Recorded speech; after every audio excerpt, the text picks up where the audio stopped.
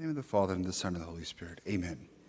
So everybody had a great afternoon, reflection, quiet, and prayer. Ready for our fourth talk today to wrap up the night.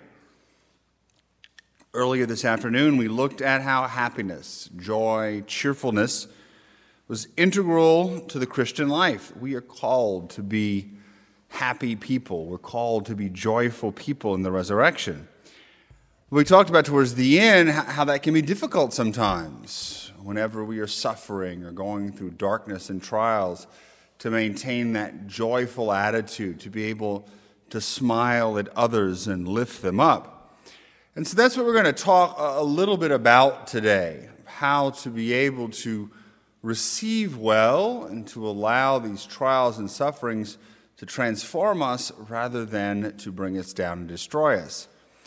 And so the quote we're going to talk about comes from Teresa of Avila again. Now, she's speaking about something very specific, about the soul, that whenever it receives graces because of pride can often go in the wrong direction, can misuse these graces.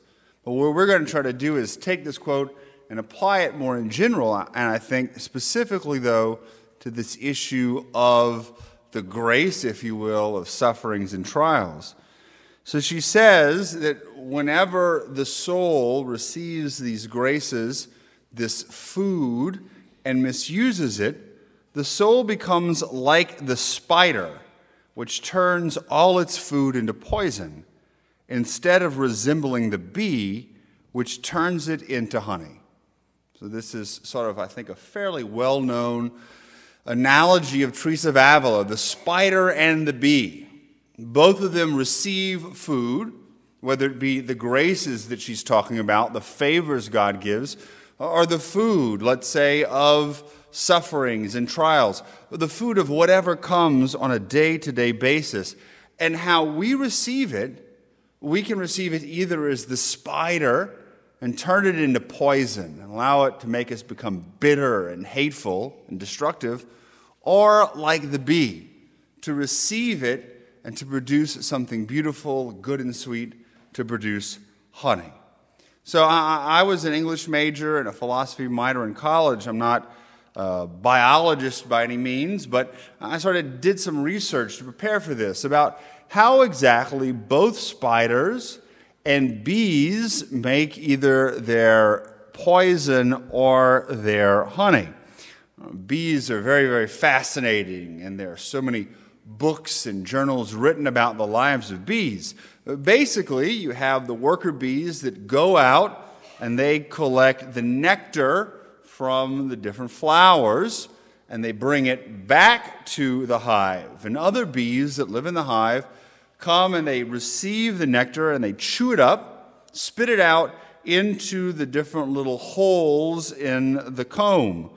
And they deposit there, and with their wings, they fan it out, and when it dries, this sort of processed nectar becomes honey. And they cover it with wax and save the honey. That's how honey is made. Spiders, on the other hand, do something a little different. Now, I learned a distinction that many of you may know.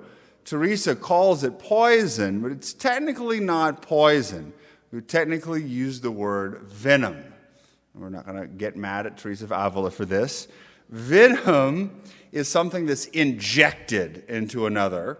Poison is something that's absorbed or ingested. So if you have a poisonous frog, you can touch it and get sick. You can lick it and get really sick, but it's not going to inject it into you. So you wouldn't say it's a venomous frog.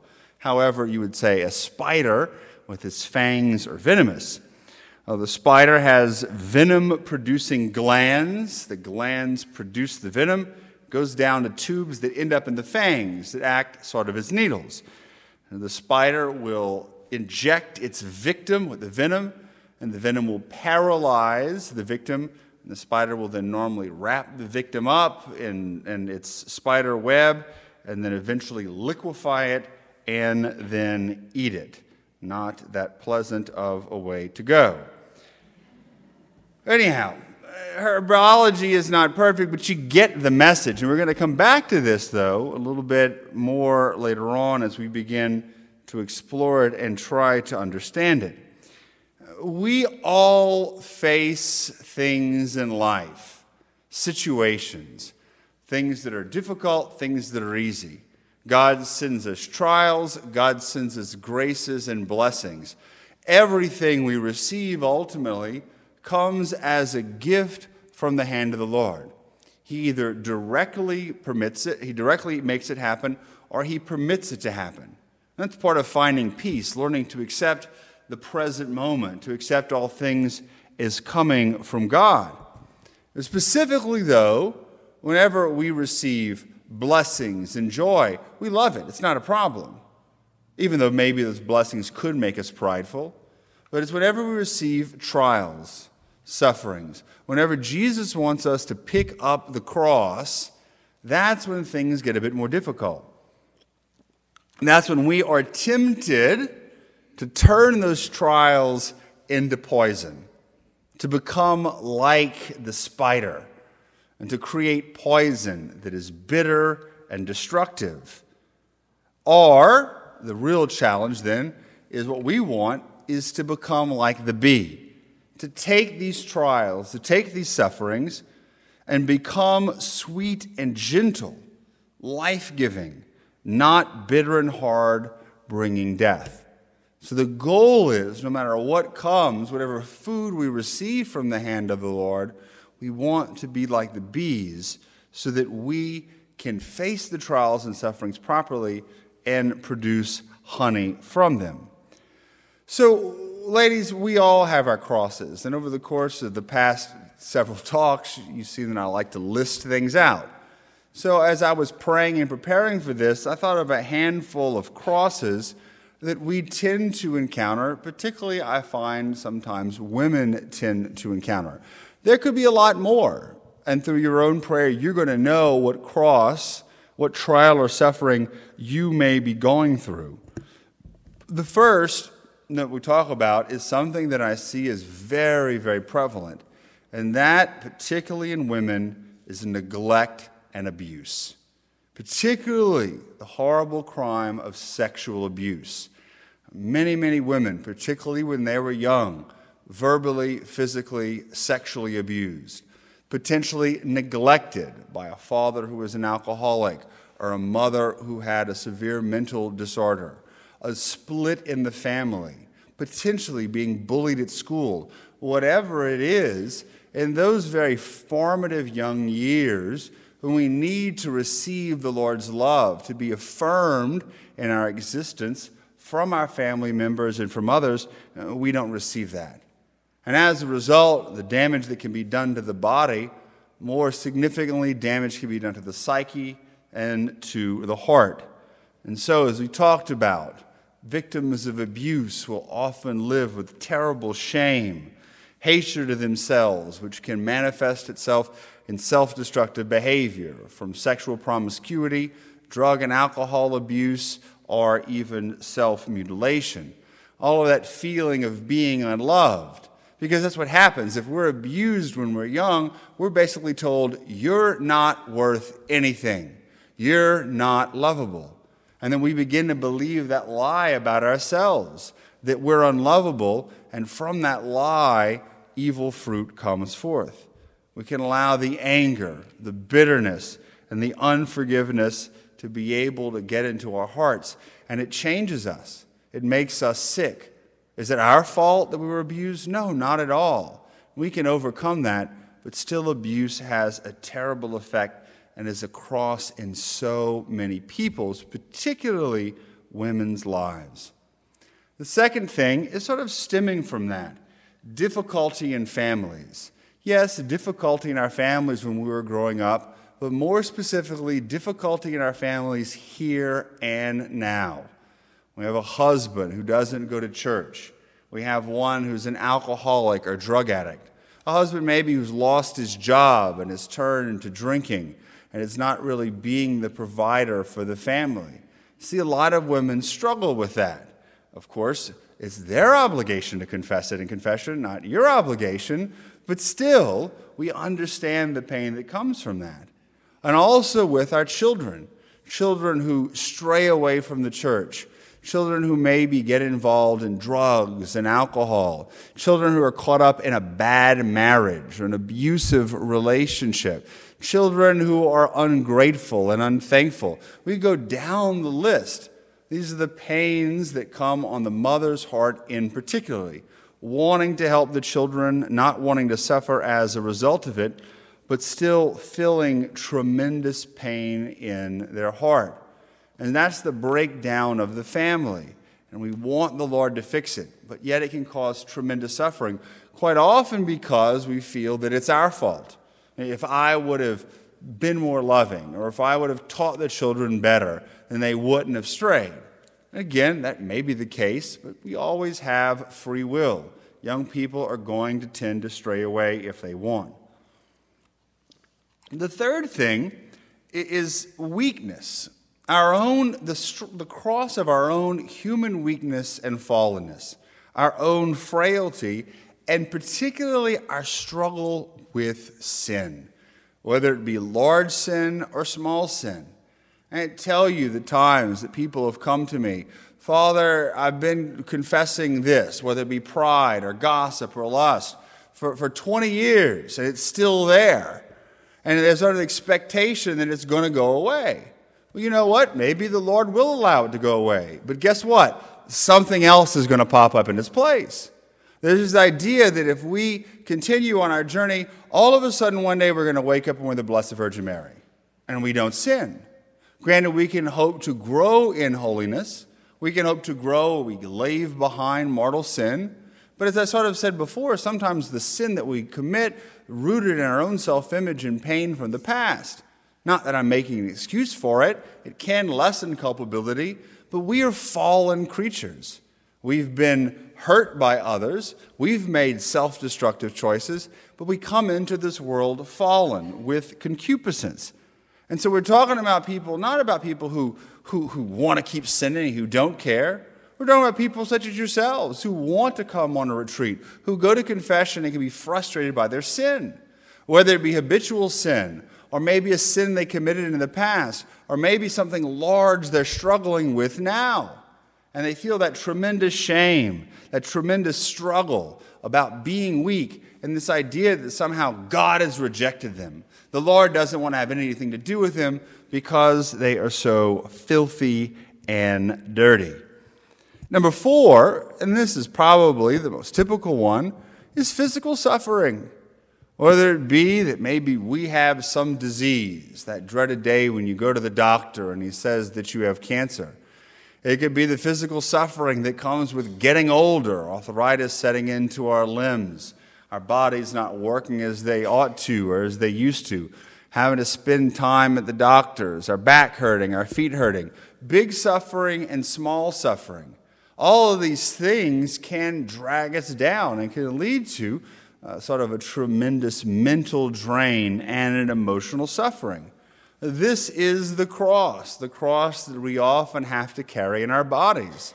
We have bodies, we have nerve receptors, we can feel that physical pain.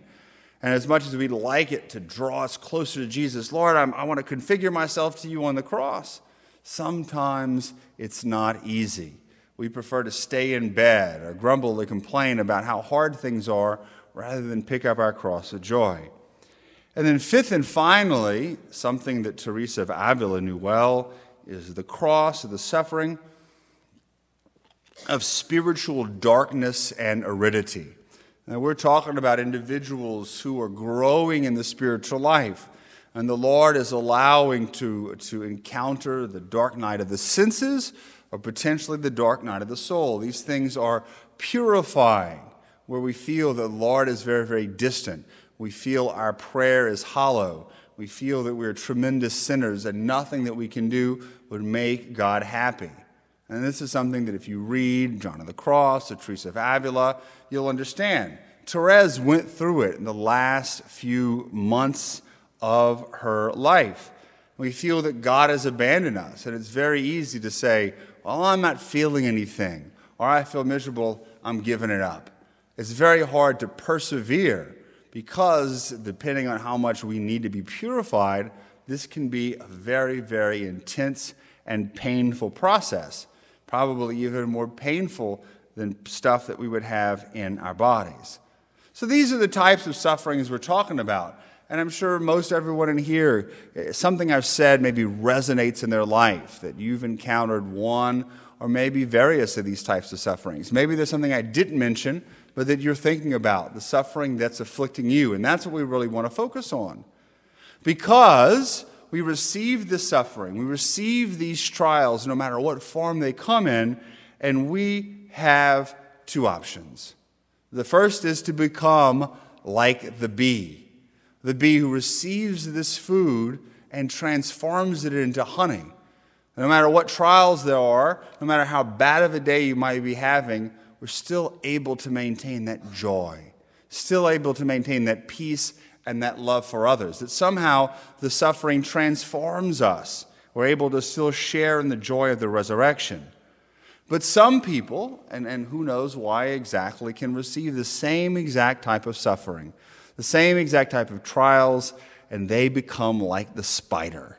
It becomes venomous, poison, not only in their own lives, where their heart tends to constrict. They don't know how to love. They complain. They can become very, very cynical because of that suffering, and they can make the lives of other people miserable also.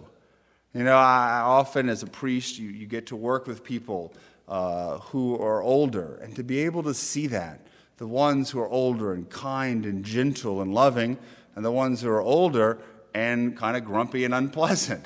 And we thought to think to ourselves, what am I going to be like when I get to be that age? And I really hope, I hope that I have that pleasant, kind, loving nature that comes from years of cooperating with God's grace in order to be more like the bee than the spider. So, what's the difference? Well, the difference is this response to the Lord's grace. Because no matter what trial that He gives to us, no matter what suffering comes along the way, He's going to give us the grace, the blessing, for us to be able to allow it to transform us and not destroy us. But we've got to be willing to receive that grace. I think also, too, as we've been talking about, a deep awareness of the Lord's love. Therese suffered tremendously in her body and in her soul, but she was so aware of the Lord's love that she could rejoice at what happened. What was going on, that she saw it as coming from the hands of the Lord. She could even still laugh and joke about it. And that's the key, is the grace, but really that grace of knowing the Lord's love for us and that willingness and ability to love others. But I think the real key is what we've really been talking about, is knowing the risen Lord and the joy of the resurrection. And having that Spirit, the Holy Spirit, poured out upon us. It's the Lord's cross. He passed from the cross to the resurrection. We've got to do the same thing, sometimes in small ways, sometimes in large ways, so that we get past to the cross and to be able to share the joy of the resurrection, knowing that no matter how bad things get, Jesus is still in control. That's why it's so beautiful, the divine mercy prayer. Jesus, I trust in you. No matter how bad it seems, no matter how much suffering there is, Jesus, I trust in you. So, that's ultimately, it's God who has to give us the grace, who has to propel us in that right direction, to give us what's necessary to be able to transform these things into honey and not become the bitter, venomous spider. It's not what we want. But we've got to cooperate with that grace. We have to respond to it. And so I've come up with a handful of things that I believe that we can do in responding to the Lord's grace and the gift and face of these trials to not allow ourselves to become spiders, but instead to become bees. The first and most important is learning to forgive. Forgive those who have hurt us. Sometimes we may need to forgive God, even though God doesn't need to be forgiven because we blame him for things. Forgive ourselves, whatever it is, that gift of forgiveness. Because what happens is, particularly when others have hurt us, not so much our enemies, but really our friends who betrayed us, our family members who have abused or let us down, we can allow that anger and that pain and that justification that we need to stand up for what's right to eat at our hearts and our souls. And so we need to learn to forgive. A lot of times at the human level, it takes an understanding that the person who is the abuser was often abused themselves, that they were suffering, and therefore they inflicted it upon us. Not that it justifies their behavior, but it helps us to be more merciful. Sort of like Jesus said, Father, forgive them, for they know not what they do. That should be our prayer too. And so we should pray, Lord, give me the grace of forgiveness. Give me the grace to be able to be merciful to others. And we've got to be persistent in that prayer. Sometimes wounds can be so big or we can be so sensitive that we have to pray to want to forgive. And sometimes we may have to do that for months, if not years, but we cannot give up on that. We have to trust the Lord is going to give us that grace. And one of the keys, though, is if we want to forgive someone, we've got to be willing to receive mercy ourselves. Remember, Jesus is going to forgive us in accord to the way that we forgive others.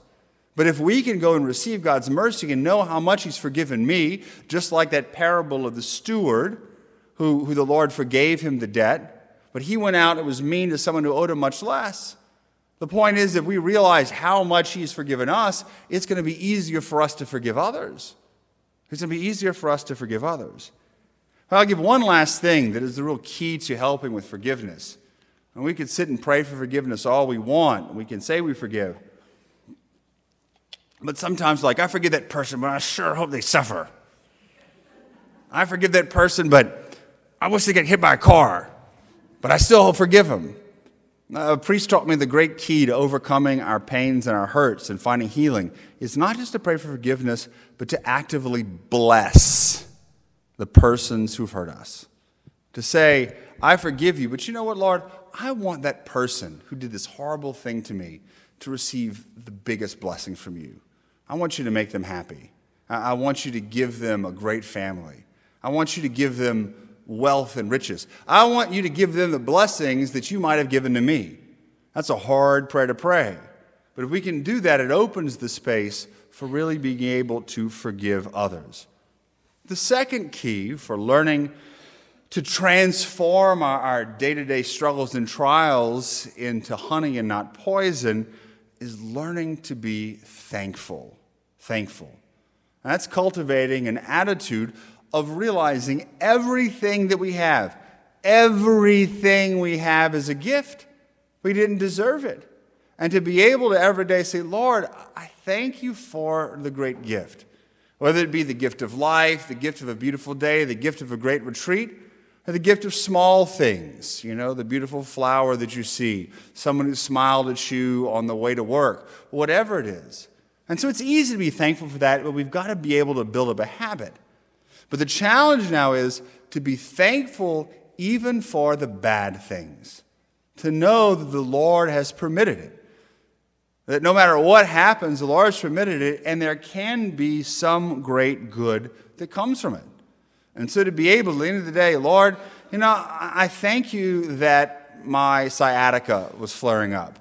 Lord, I want to thank you that Father's homily was long and boring. Father, I want to thank you that my bed was uncomfortable. Whatever it is. And we may not mean it. We may not be as thankful as the wonderful meal that we might have had. But still, what it does, it begins to build up an attitude where it becomes a habit, where we find ourselves thanking God throughout the day. So what I normally suggest is, maybe having a little journal at the end of the day, 5 things you're thankful for. And at least one of them has to be something that stinks. Something that you wouldn't normally want to thank God for. And to thank him for that, to be able to see how his blessings work through that. And we see it in the lives of the saints. And in particular, I go back to Therese. Therese never lost that attitude of gratitude, that no matter what happened, she saw it as coming from the hands of her beloved spouse. Number 3, this is crucial. We want to be able to be bees and not spiders. We've got to learn to let go of control, or at least the illusion of control. As again, we want to control things around us. Part of the reason that we let these things bother us because we should be in control. My life should be perfect. I shouldn't have any suffering at all. And we allow it to disturb our peace, which is a normal thing to happen. We've got to be able to let go. The analogy I often used is imagine that you plan a beautiful picnic. And you've got your wine and your food and your sandwiches and you're going out. And as you're going out, the clouds come and it begins to rain. Your picnic is ruined. What do? Well, most people might be disappointed, but you're not going to let it ruin your day. You're not going to let it ruin your life. Why? Because you can't control the weather. Well, if you not going to get mad at the weather you can't control, why do you get mad at your friend that you can't control? Why do you get mad at the cancer that you can't control? Why do you let all of these situations you can't control bother you? It's normal. I'm not saying that we shouldn't, but we let it destroy our peace. The problem is here, not there. We can be angry and we can be sad and we can have our normal reactions, but a big part of it is we want to control. Lord, grant me the serenity to accept the things that I cannot change. We've got to be able to realize there's certain things that we can't. And a lot of the times, the sufferings that happen, our past, things that were done to us, we can't change. And to say, Lord, I can't control it. I'm giving it to you. Does it mean that it didn't happen? Does it mean that wrong didn't happen? Does it mean that the suffering will, magically go away? We're not Buddhists. We don't believe in that. The suffering's there, but we're able to handle it better because we said, Lord, I'm giving it over to you. You are in control. Number 4, and this came to me as I was reading a bit more about spiders and bees. Notice this. I don't know, maybe you've never noticed it. I never noticed it until I did a little studying. Bees live in community. Bees live in these big, massive hives. They work together, they communicate. In fact, they actually have sort of a democracy if you pay attention to how bees work. Spiders generally don't. Spiders generally are hanging off in the corner by themselves, waiting to bite you. That's generally what they are. There are very few types of spiders that live together in a community. Probably thankful because we would freak out if like a bunch of tarantulas lived together. I would really freak out. Also, notice that what the bee produces, the honey is actually there for the little larvae, but actually honey is good. Honey is something that builds up. It's sweet. It provides food for others. What does the spider do with his venom and his food? Just for himself. Just for himself. He's not taking it and giving it to anybody else. It's ultimately very selfish. So that's the 4th thing. In looking at the spider and the bee, we cannot isolate ourselves. If we isolate ourselves, apart from friends, apart from family, apart from a believing community, then we're going to end up like the spider. That's the natural thing. When we start having that suffering and the depression and that sadness, we want to close ourselves up. And all it does is spiral down and become much, much worse. We need to be open to community, giving and receiving love. That's what we've been talking about for the course of the past couple of days. We're created to give. But if you're locked up like a spider, you ain't got nobody to give yourself to. And then we need to receive that love from God, but particularly the love that comes from our family and friends, from those in our parish, to receive that. I mean, I know you've all experienced it. You're having a very, very bad day. You're suffering. You're miserable. And then you go to some party or some gathering or some dinner or a mass, and people talk to you after mass, and all of a sudden y'all are visiting, and it just goes away. You forget about it. You feel loved and affirmed. Do not be like the spider. We are like the bees, created to live in community and produce fruit that benefits the community rather than destroys it. And then 5th and finally, and of course probably Teresa of Avila is mad at me by this time because I keep talking about Therese rather than Teresa, I think the little way is key. Again, I could give a whole retreat on the little way, and I really love Therese's thought. But the little way. But the fact is, I think most people don't understand what the little way is. When you think of the little way, well, it's doing small things in love. That's important. But that's technically not what the little way is. And I really encourage you to do some reading on Therese. I'm going to suggest a book. I haven't been suggesting books, but I'm going to suggest this book. The book is called Everything is Grace by Brother Joseph Schmidt. Have you read that, sister? It's basically takes Therese's works and life and makes it into a biography. And I think Schmidt gets to the heart of what the little way is. I also think that Father Jacques Philippe gets to the heart of the little way in The Way of Love and Trust, which is a smaller book. I think everything that Jacques Philippe writes is great, and it's basically all the little way, but I would suggest those books. But ultimately, little way is not so much about doing small things in love, but learning to accept our weakness. Accept the fact that you're not perfect, that you're going to make mistakes, that you're going to sin. Never make an excuse for it, but learning to accept it and thus becoming more dependent on the Lord and His mercy, rejoicing even in it, rather than pushing ourselves away. I give you a plethora of quotes, but I think this one really, more than any other, gets to the heart of the little way. Because once we do that, once we understand the little way, no matter what sufferings and trials come, you know what we're going to say? I'm weak. I have a hard time handling this. I wish I could do it better. But Lord, you love me still. I'm a little child, and you're not going to let it disturb your peace. You're not going to let you become discouraged or think that God hates you. Listen to what Therese says. Of course, we should like to suffer generously and nobly. We should like never to fall. What an illusion. What does it matter if I fall at every moment? In that way, I realize my weakness, and the gain is considerable. If you are willing to bear in peace the trial of not being pleased with yourself, you will be offering the Divine Master a home in your heart. It is true that you will suffer, because you will be like a stranger in your own house, but do not be afraid. The poorer you are, the more Jesus will love you. I know that He is better pleased to see you stumbling in the night upon a stony road than walking in the full light of day upon a path carpeted with flowers, because these flowers might delay your advance. That is such a radical statement. That's why Therese is the doctor of the church. And that's why we need to listen to this. Because we have this idea, we want to be holy, we never want to make mistakes, and we're going to suffer so wonderfully and nobly. But then we fall, and then it just becomes worse.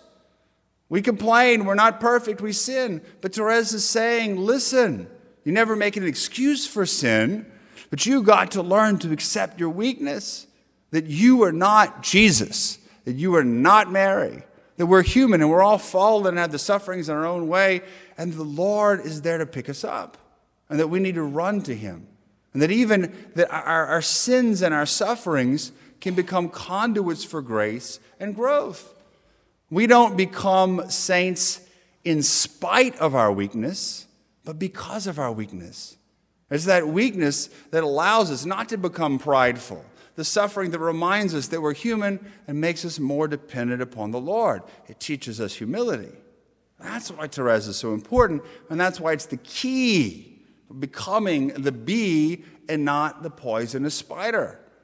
Therese was that. Look at the fruit that she's continued to produce. Look at the kindness and the sweetness of her own disposition, particularly when she was suffering. That's because she understood what it was like to love and to allow the Lord to love her.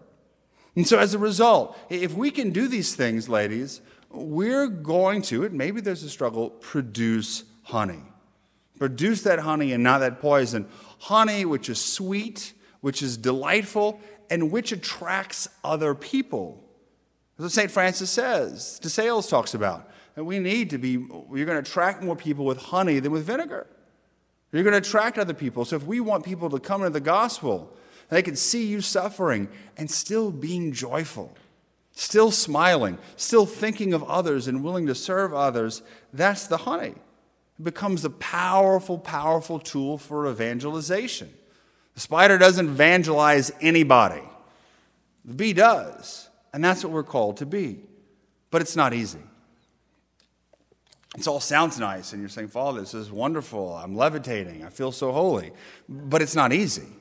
It's not easy at all. And so it can be hard to carry that cross. So what was that prayer, the serenity prayer? We pray for the serenity to accept the things we cannot change, but courage to change the things I can, and of course the wisdom to know the difference. So that's what we're going to focus on tomorrow, this courage. The courage it takes to be joyful in the face of the cross, the courage it takes to open up ourselves to love, and the courage it takes to give ourselves fully. So this is your exercise for tonight leading up till tomorrow. The question, I've kind of posed a question each day. Am I or you the spy or the beater, the spider or the bee? What are we more like? Are we more like the spider, alone, isolated, venomous, hateful? Or are we more like the bee, buzzing around, living in community, getting along with others, and producing honey? Number two, if any of the hurts that I talked about or any of the other pains spoke to you, let's begin praying for forgiveness, maybe even calling down blessing on others and asking the Lord to begin or continue that process of healing. And then third and finally, as we celebrate the Feast of Divine Mercy tomorrow, this is all about mercy, learning to receive mercy and to be merciful to others. Let's meditate on that passage from the cross to the resurrection. And to think that we can meditate on the resurrection and the joy and the Lord's mercy and forgiveness, but he had to pass through the cross first. And for us, when we're passing through the cross and we understand that great mystery, we always have hope that there will be a resurrection, there will be a sunrise, there will be new life. Glory be to the Father, and to the Son, and to the Holy Spirit, as it was in the beginning, is now, and ever shall be, world without end. Amen.